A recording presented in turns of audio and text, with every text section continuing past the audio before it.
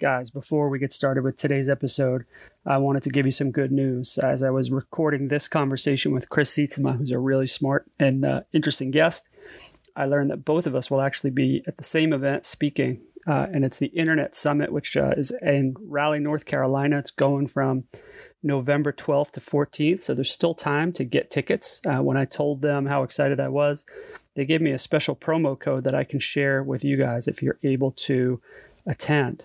So if you use the code ADAM50, ADAM 50, no space, it'll save you $50 off your session pass. That'll get you access, get you into the show, and let you hear from all the great speakers. You can learn more about the event at internetsummit.com, and I hope to see you there. If you hear about it from this show and you go, hit me on Twitter at @apierno and let me know you're coming. I would love to see you. Thanks a lot. Enjoy this episode. It's a good one. Oh my God, I don't want to do this. Sales and marketing are two different things in my world, and I only want to do one of those. Consultants or agencies start to add headcount and mouths to feed. It's like they kind of sacrifice doing the work for making sure that the pipeline is full. This is the strategy inside everything. I'm Adam Pierno.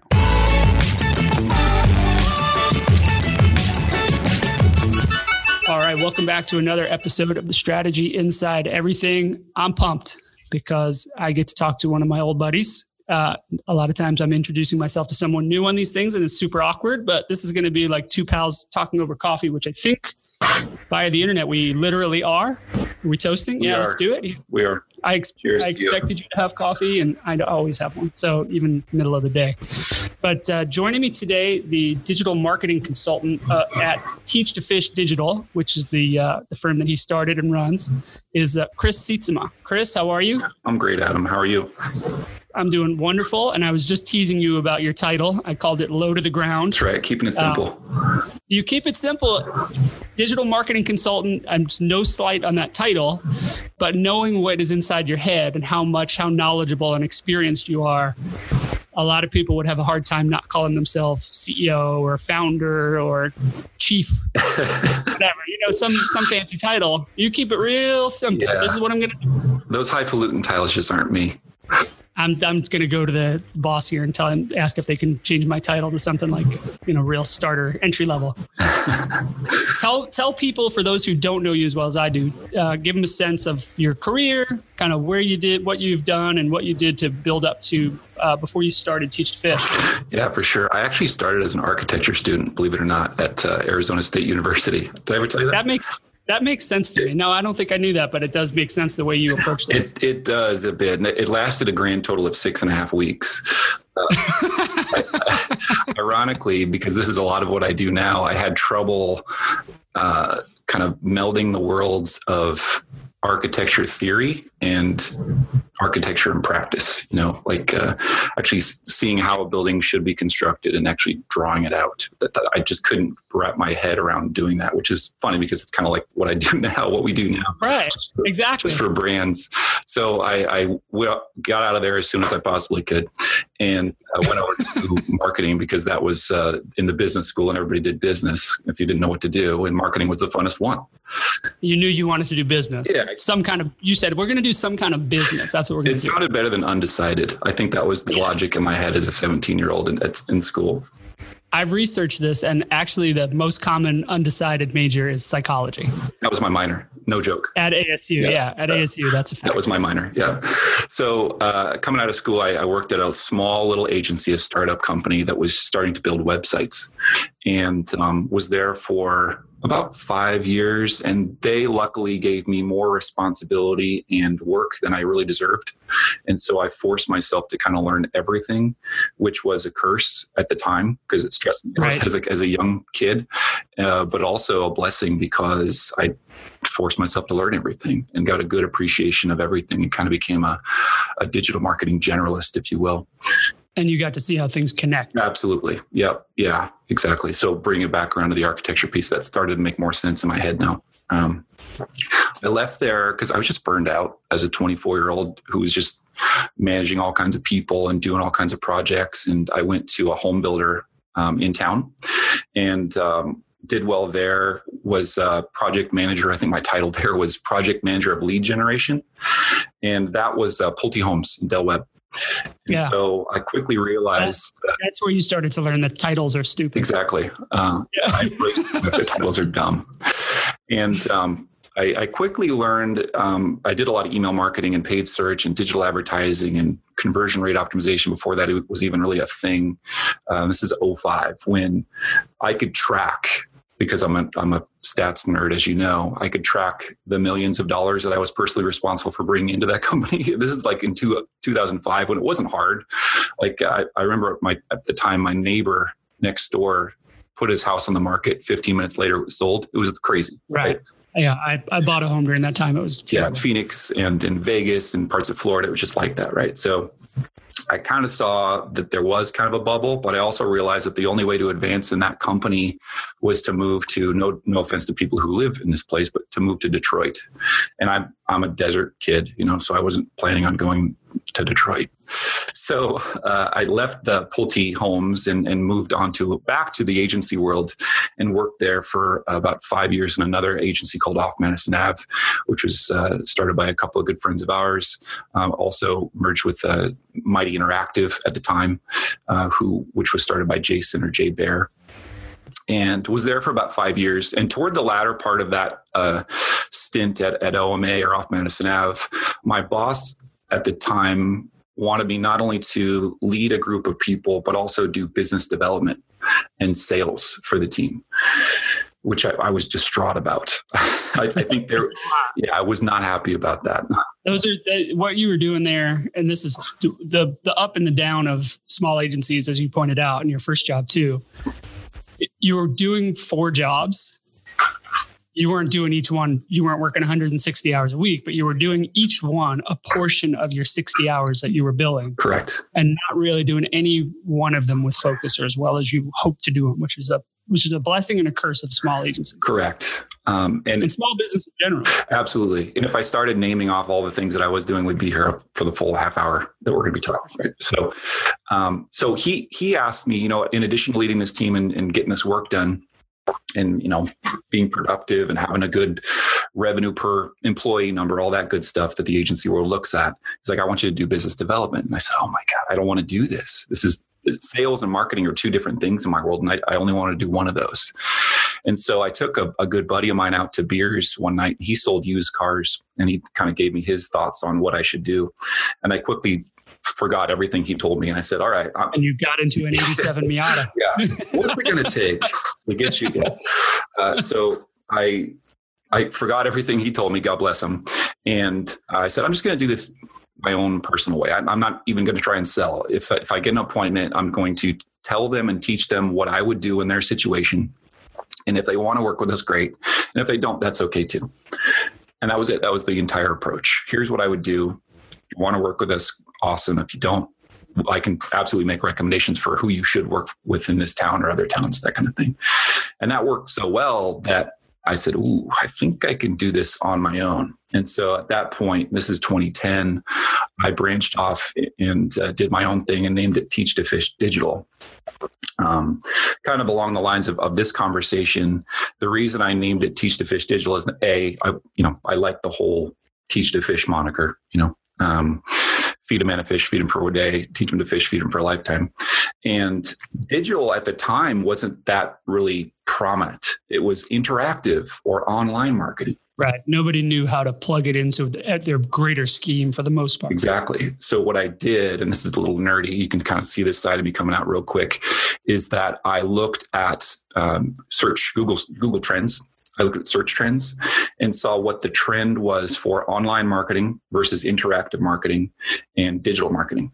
And at the time, digital marketing ranked 3rd, but it had the highest growth trajectory. It was on the upswing fast and hard. And so I'm like, all right, I won't be Teach to Fish online or interactive. I'll just be Teach to Fish Digital. And that's paid off now because, as we all know, we don't think of interactive marketing as much anymore. Online marketing, it's not in our parlance as much as digital marketing is. So, no, yeah, we don't even say either of those 2 things anymore. Yeah. And we don't put E in front of everything. Yes, exactly. Exactly. Although the push towards experience will probably have people figuring out a way to put good point. Yeah. X's or E's or something connected to every single part they're doing. For sure. Chief experience officer yes. is a thing. So what I wanted to talk to you about is I was able to watch you run a workshop a couple weeks ago with some pretty high level marketers and break down. You took us through SEO, and it generated some questions for me that I thought we should talk about. As you know, my role and my focus is on brands, understanding people better, trying to figure out how to connect the goals of my company to what people that are interested in our company actually want. And when you were talking about SEO and all the ways we can figure out what's happening, I thought, there's so much. Primarily the calls you get, the inbound calls you get for Teach to Fish are people saying, hey, help us figure out a thing. Like, we want our website to work better, or we're trying to run ads. How do we figure out how they're working? Or, there's a conversion point that they're trying to track. Correct. They're trying to get customers from point A to point Q. Right. All in one step. Right. A lot of times. Yeah. And what I always lament is there's so much more we can be learning about behavior through all the rich tracking that we have, and things we can be doing to apply to that we could figure out how to better serve customers, how we can better grow businesses, how we can innovate just based on looking at our own sites. So I want to talk about different approaches to that and different points of view, and maybe some examples of things you've done that bring that to life, and beyond just sales conversions or click conversions. For sure. Yeah. I think the example that we shared with the group that we talked through during that workshop was there's a tool called Google Search Console. And Google Search Console is kind of like analytics, but only for SEO, right? For search engine optimization. And it's a free tool, just like all the quote unquote free tools from Google that they use our data for. And it's a tool that you can see like how many people are searching for the terms that you're trying to rank for. Where are you ranking? What keywords are people using to find your website? And there's all kinds of little widgets and filters within that tool. And one of them, you can actually look at the use of your brand name, right? How often your brand name is searched for.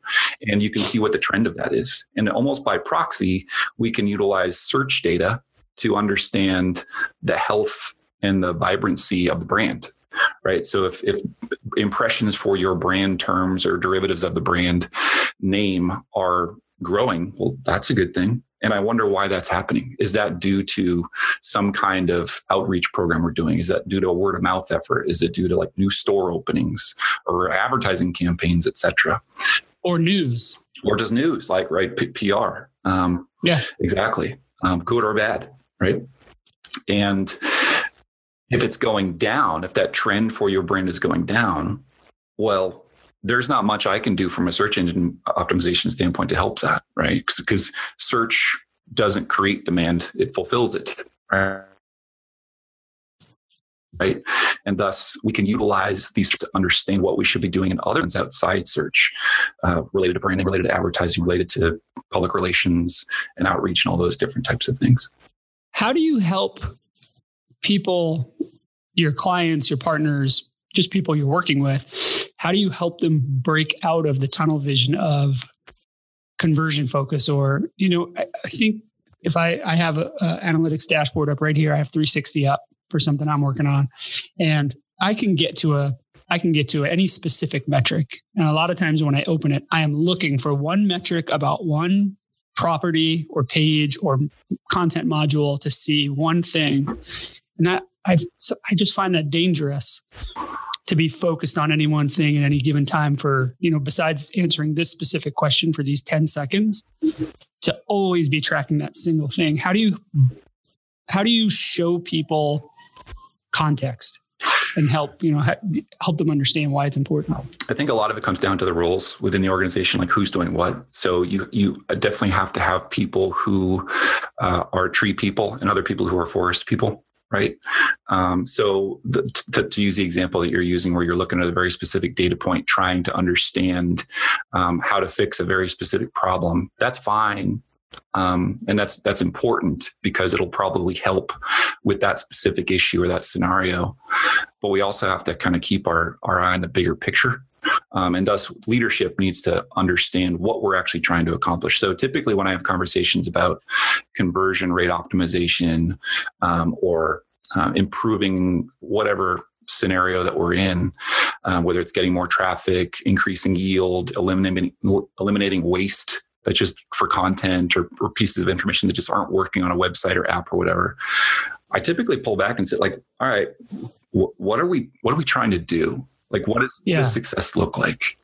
How much do you hammer home the idea of a lot of marketers, a lot of people use analytics and digital platform reporting as the brain, but really it is just, here's a collection of numbers. The operator is the brain. Knowing how to connect those things is the brain. That's how any person can benefit from this if they just know what questions to ask. For sure. And with the technology that's available to us with all those new dashboarding tools, whether it's, Google Data Studio or Domo or any of those different dashboarding tools, I could probably rattle off 15 of them. All that like reporting work is done. Like we don't really have to worry about that. The actual manually pulling and extracting of those numbers should be automated, or it should be pretty simple. Where the analyst earns her keep is by translating that data and understanding what it means. Like typically, when I train folks to kind of be analysts or take up the analyst role within the organization, one of the things I try and say is for every hour you spend pulling data, spend 3 or 4 analyzing it, right? And trying to translate those insights and find meaning in those. A lot of that it's difficult because when we think of analytics, we think of pie charts and graphs and lines and things like that, which is very left-brained. The insights part is art. That's all right brain stuff. It's like, how do we translate this into a creative, insightful next step on which we can take action?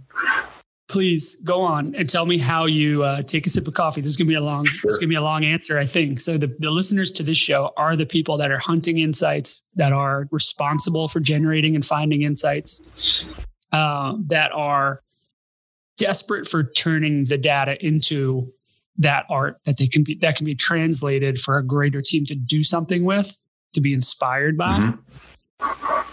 Help me. How can we do that? How can I do that? I have a dashboard up, as I said, right now, and I'm trying to do that exact thing. I'll help you. So give me some step-by-steps here. This is not a tip show, but I tell you already have this worked out a little bit. Yeah, I'm ready to go. Okay, so let's work our way from simple to advanced. Okay. Simple ways to go about it is this. The way that you construct your dashboard or your custom report should allow you to see deltas very quickly, right? So you should see from last period or the previous period to this period, what changed, right? Now the analyst's job is not to say, oh, look, that number went up. Done. No, it's why did it go up?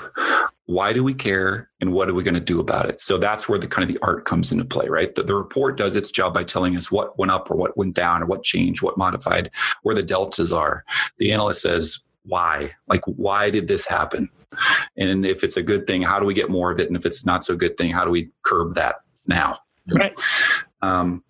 The other I've got a little cheat sheet, and I could actually send it to you, Adam, and you can share it with the audience if you want, but I've got a list of like 52 questions, and they're organized in segments. One group of questions is all about the audience, like who is coming to our website or app, who is coming from our campaigns.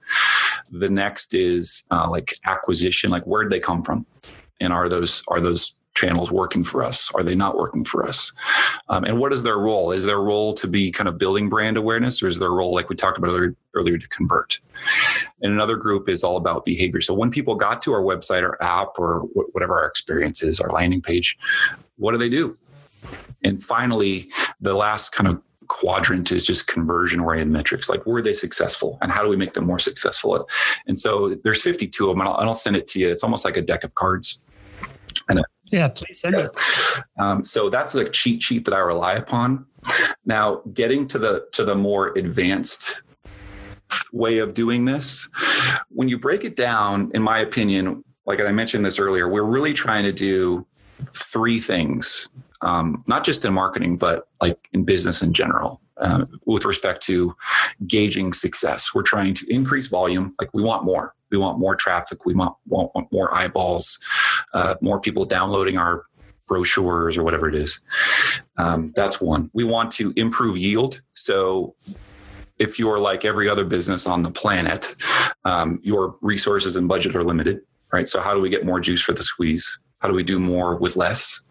Right. Like I talked about earlier, the third kind of category is how do we eliminate waste? So how do we find things that just aren't working and either change them or just kill them? Like, let's get rid of that stuff. It's just a waste. It's not helping. It's not lifting up the bigger goals that we have. Yep. Let's get it down off the site, or let's stop running it. If we're investing money in it, let's save that money and move it somewhere else. You got it. So within those three little columns, increase volume, improve yield, eliminate waste, there are multiple things that we can look at to figure out how to improve on or to improve toward an ideal state, right? And we might not ever get there, but those are the types of things that we're looking for, right? So within the improve yield, what one example is like, all right, how do we find content that just has magnetism? Like, right. So for example, I work for a nonprofit that does different like sustainability type projects, and they're kind of promoting that idea of sustainability. And for whatever reason, they just got a lot of organic search traffic naturally for water sustainability. Okay. And so it's like, all right, shoot, how do we create more of that stuff? And what do we do to the other areas of our content marketing ecosystem that aren't doing as well, that just aren't getting as much organic traffic, right? So you figure out what is it about water sustainability and that content that pulls. Is it, if it's just the subject, then do we have something that actually pays that off? You know, maybe they don't have it. Like, for example, if they don't have a program or a product that is really about paying that off, then they have to fork in the road of, well, we could send them to a partner. We could create more content that's like that, similar, but towards the product, the services we actually do have, to give a payoff and offer a way for people to engage with us. You got it. It's the crossroads that you get to with each piece. That's exactly right. And this discussion is a perfect example of the kinds of discussions that kind of come out of those meetings in which we're saying, hey, found something. Here's why it's important. What are we going to do about it? So for every insight that we have to have an action. How much of it is if are you working more on the ground with analysts, or are you working with marketers and senior people that are not in the dashboards, that are looking for the answers or looking to figure out insights and are two steps away from the dashboard itself, and are, you know what I mean? They're hearing the reporting or they're reading a report, but they're not in this tools.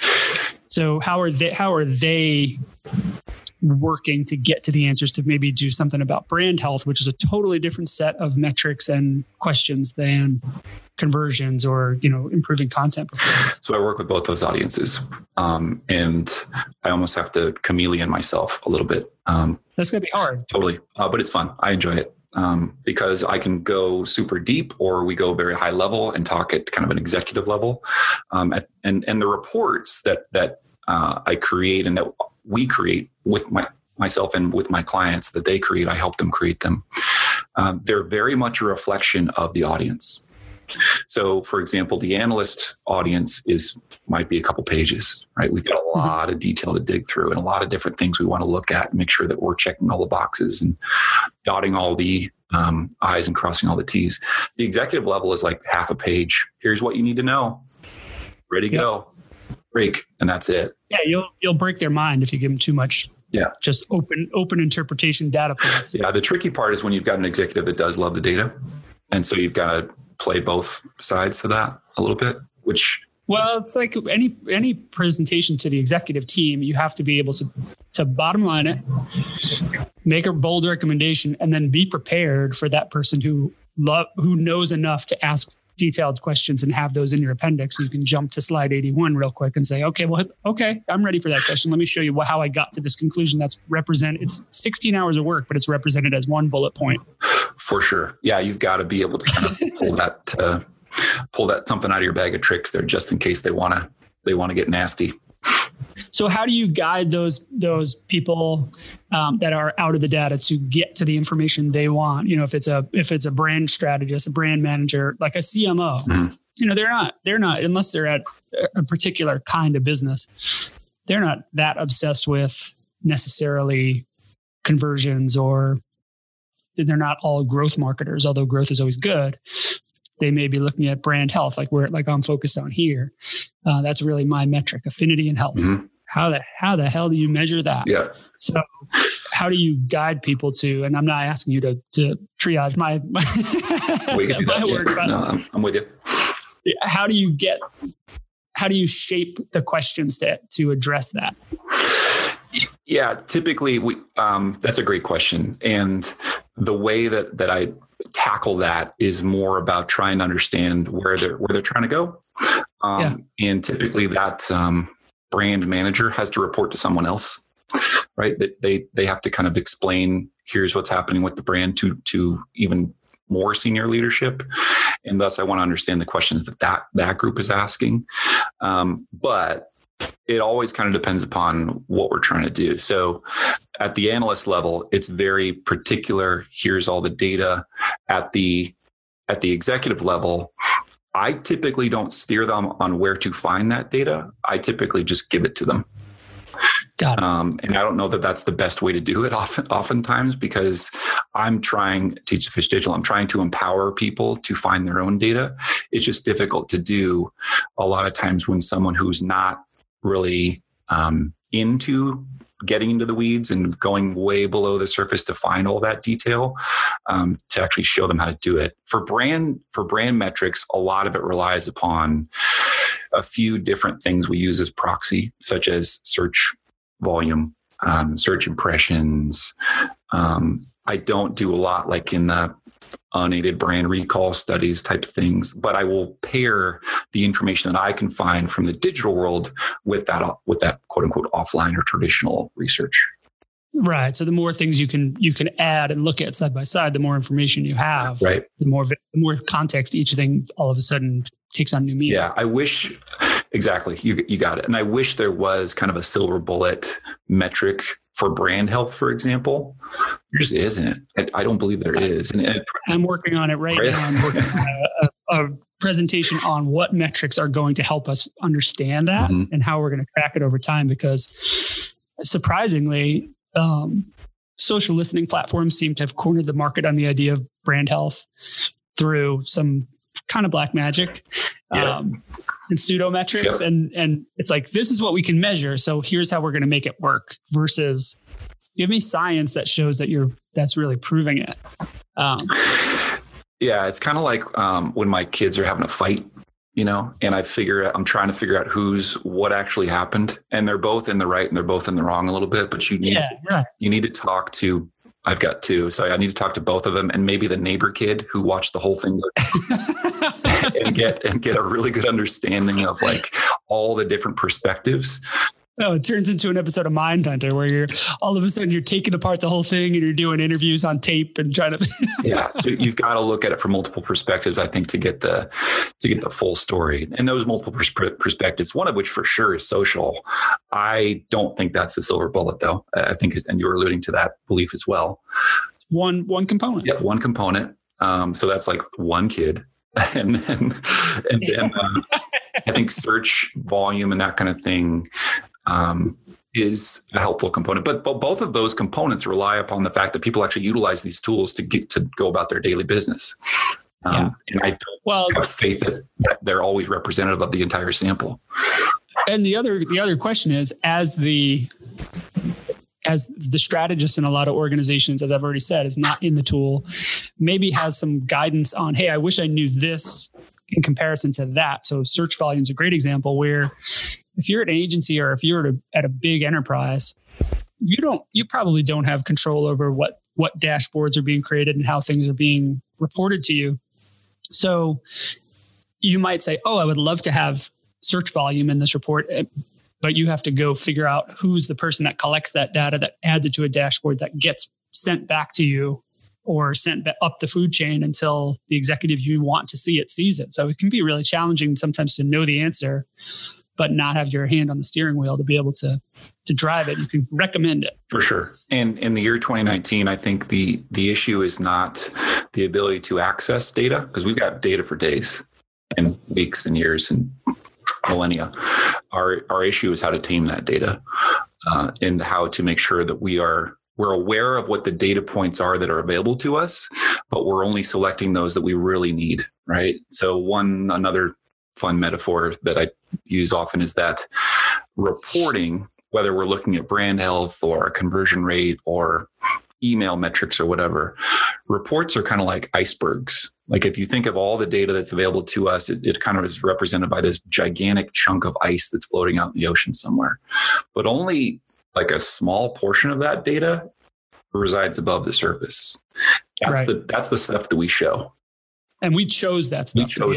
Yes. Those are our KPIs, right? The things that we are utilizing to start the conversation and to show our reporting audiences that these are important and here's how we're gauging our success. Amen. So you just said, start the conversation. The reports, the reporting, the dashboards are not the end all. That's not, it is the conversation starter. Oh, it's like the agenda. Oh, for sure. Yeah. Like I said, the reports are the easy part, like the digging below the surface to look at all that other chunk of ice that's way below the surface. That's where all the magic happens. That's where all the fun is. So above the surface is what we show. Below is what the analyst must know. Like when we see items in the report that say, ooh, that number went up, I wonder why. That question, why, could lead to an hour and a half of digging and trying to figure out what the hell's going on. Right. Or 20 more slides that explain what that was. Yeah. Right. Oh, you didn't see this news story on Business Insider about your brand? Yeah. Well, here, let me show you what it was and what actually caused it and what the foundation was from this social post. Yep, exactly. And over time, if we're doing it right, that report, the way that it looks today, probably shouldn't look the same way 6 months from now. Right? Like as we evolve, as our brands evolve, as our needs change, as our targets shift, we probably need to adjust our reporting to reflect those alterations as well. Cool. I have a question for you that has been tugging at me for a while, and I've been asking this question a lot as well. It seems like for a lot of people in the digital space, there is a line between conversion and brand. So anything we're doing, you get to pick. And in my role and in a lot of people's worlds, why do I have to pick? I want to do things that could potentially convert or designed to convert, but that don't harm the brand or actually improve the brand through experiences we are trying to. And I think part of it is the language. So in the SaaS space, it's thinking about how we can reduce friction, but improve brand experience to increase affinity for the brand, even if they don't use that language, to keep people entrenched and staying in our loop, in our product loop. But it seems very much when we're talking about reporting or digital, there's this invisible line between, well, we can optimize for conversion or we can optimize for brand. And I wanted to just get your take on that. I'm throwing that out at you, and I wanted to see what your gut response is to that. How do you approach that challenge? I hate to pander to the podcast host, but I would agree. Like, I actually encourage that. Okay, so please pander away. Yeah, I'll give you my address for my gift. So I think that you can't do both. I think, in my view, and this is coming from the person that did conversion rate optimization for 15 years straight, and I've got the scars to prove it. Yeah, sorry to hear. Yeah, it was rough. That's my nom. So I think that only focusing on conversion rate optimization or just conversions in general is a very short-term strategy. When at any agency I've worked at, whenever we got a new client, there was a lot of excitement from all the team members except for me, because I would always like, all right, great, new client. Who are they? Because if they didn't have a healthy brand, that meant doomsday for me for the next 6 months to figure out how to build a campaign for an organization or a product or service that nobody knows about yet. I'm like, oh. And so therefore, if they don't know about it, they're not searching it. Right. So you could optimize the 3 people a week that go to the website. Yeah. But wouldn't it be better to be optimizing 3 million people a week? Exactly. Right. Exactly. And so, but on the opposite side of the coin, when we got a new client from a brand that had health and people knew about or was on the come up in terms of demand and interest, I was the one doing backflips. It's like, all right, good. My job's going to be easy because it's going to be so much less friction when there's familiarity, right? Well, you mentioned before unaided awareness. I did not prompt you to do that. That was an unaided response. And unaided awareness is everything. If I go to Google and I type in Jimmy John's, I'm going to Jimmy John's if there's one nearby, right? If the map pulls it up. But if I go there and I type in sandwiches or ringing that out again, lunch near me, I'm getting further and further away from converting to that brand. And so when the brand is healthy and I know what it is and why, like the Arby's example, it's like, oh, I want a roast beef sandwich. That's not likely. I want a sandwich with meat. Oh, okay. Now all of a sudden it's like, it fills my brain. It fills my search panel. It becomes an easier thing to go find. Yeah. And sandwiches with meat are the best sandwiches. I have to agree. All Sprouts is just lame. Yeah. What's the point? That sigh was worth $50. Thank you. So exactly. And so the way that Google does that, when you just search for like sandwich shop or sandwiches with meat, is they're doing the same thing. And their way of determining popularity or familiarity is looking at the metrics that say, all right, how many people have been to this place? How many reviews do they have? And what are the quality of those reviews? Right. And so, and that in that way, the review engine is their way of measuring the health and vitality of that brand. And it could be an Arby's, or it could be like, Joe's Sub Shop that maybe I've never heard of, but people in that neighborhood love. And I love when I do get a good recommendation that way, but it is I usually see a list of 3 or 4 things I've never heard of and I have to go, do I feel like exploring right now? Or do I just want, especially during the week, like it's something I know because I need a shorthand. I've got 20 minutes. I got to go knock this out. For sure. Yeah. I mean, to go back to your original question, like I don't think it's like peanut butter and jelly, right? Like conversion and branding have to go together. They have to.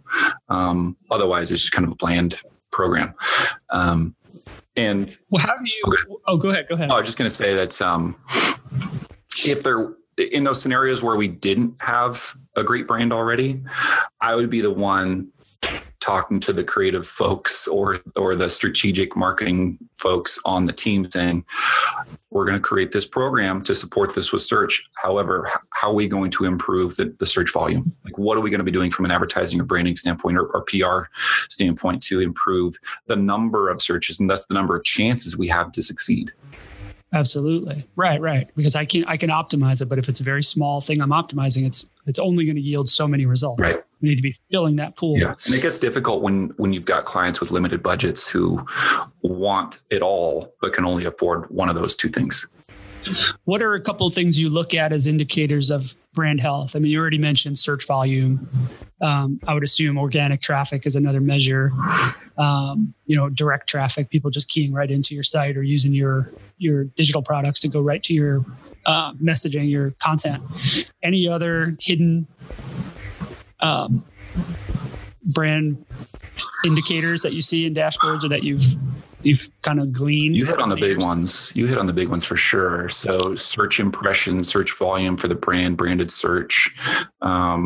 Also, direct traffic, like you said, is a good one.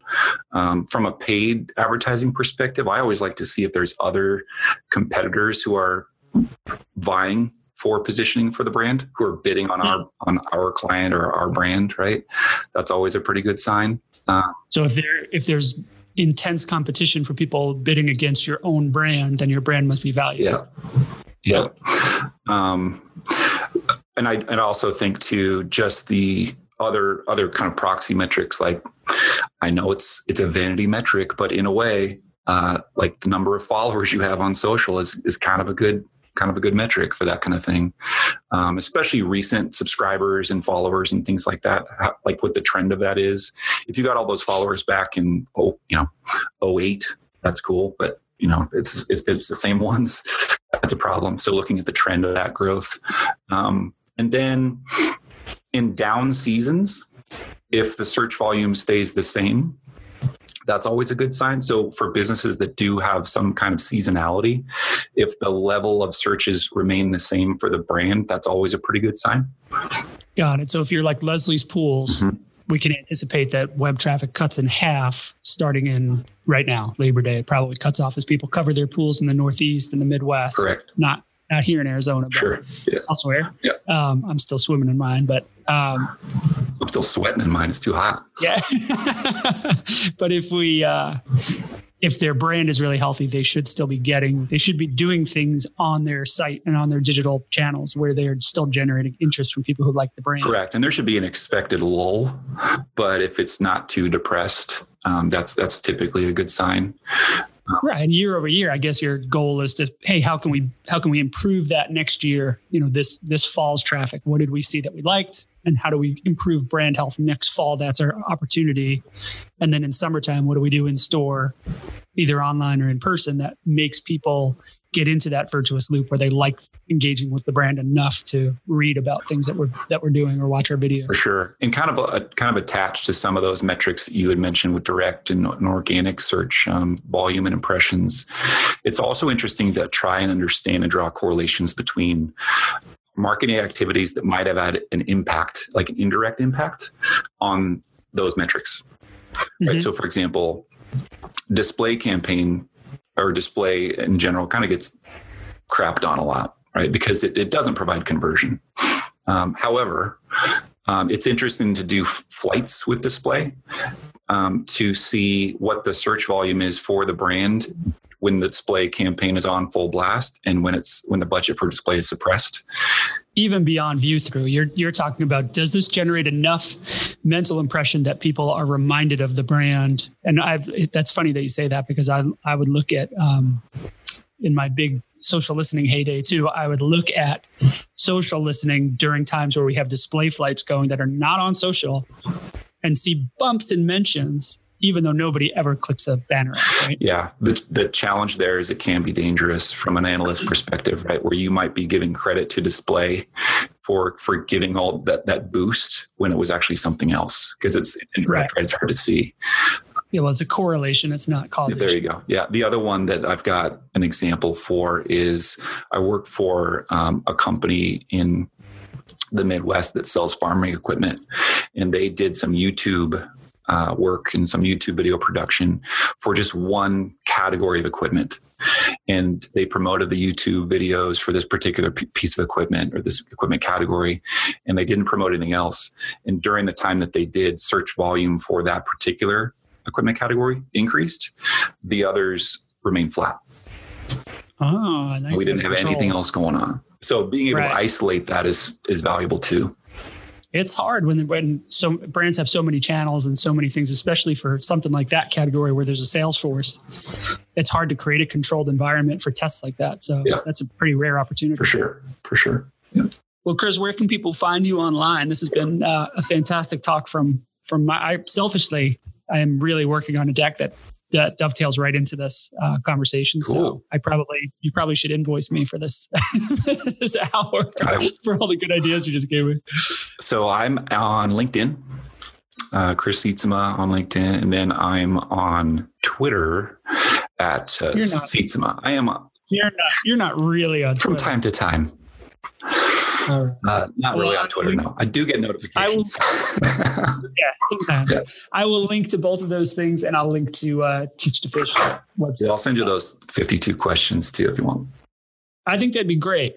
I really appreciate you making time to join me today. This was a wonderful conversation. Always good to catch up with you. We should do it again soon without microphones. Definitely. Thank you for coming. It's been great. All right. Thanks, buddy. Appreciate it.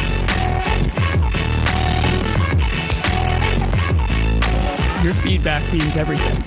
Send us a tweet at @apierno or @strategy_inside. leave us a review on iTunes or whatever platform you're listening to. And please, please, please share this podcast with your friends.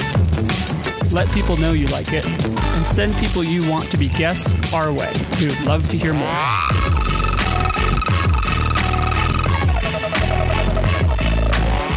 The Strategy Inside Everything is produced and hosted by Adam Pierno. For information about the show or to find out how to be a guest, you can go to adampierno.com/podcast. For information about Adam's books, Underthink It and Specific, or to find out how to invite Adam to be a speaker at an upcoming event, please go to adampierno.com/speaker. Thanks for listening.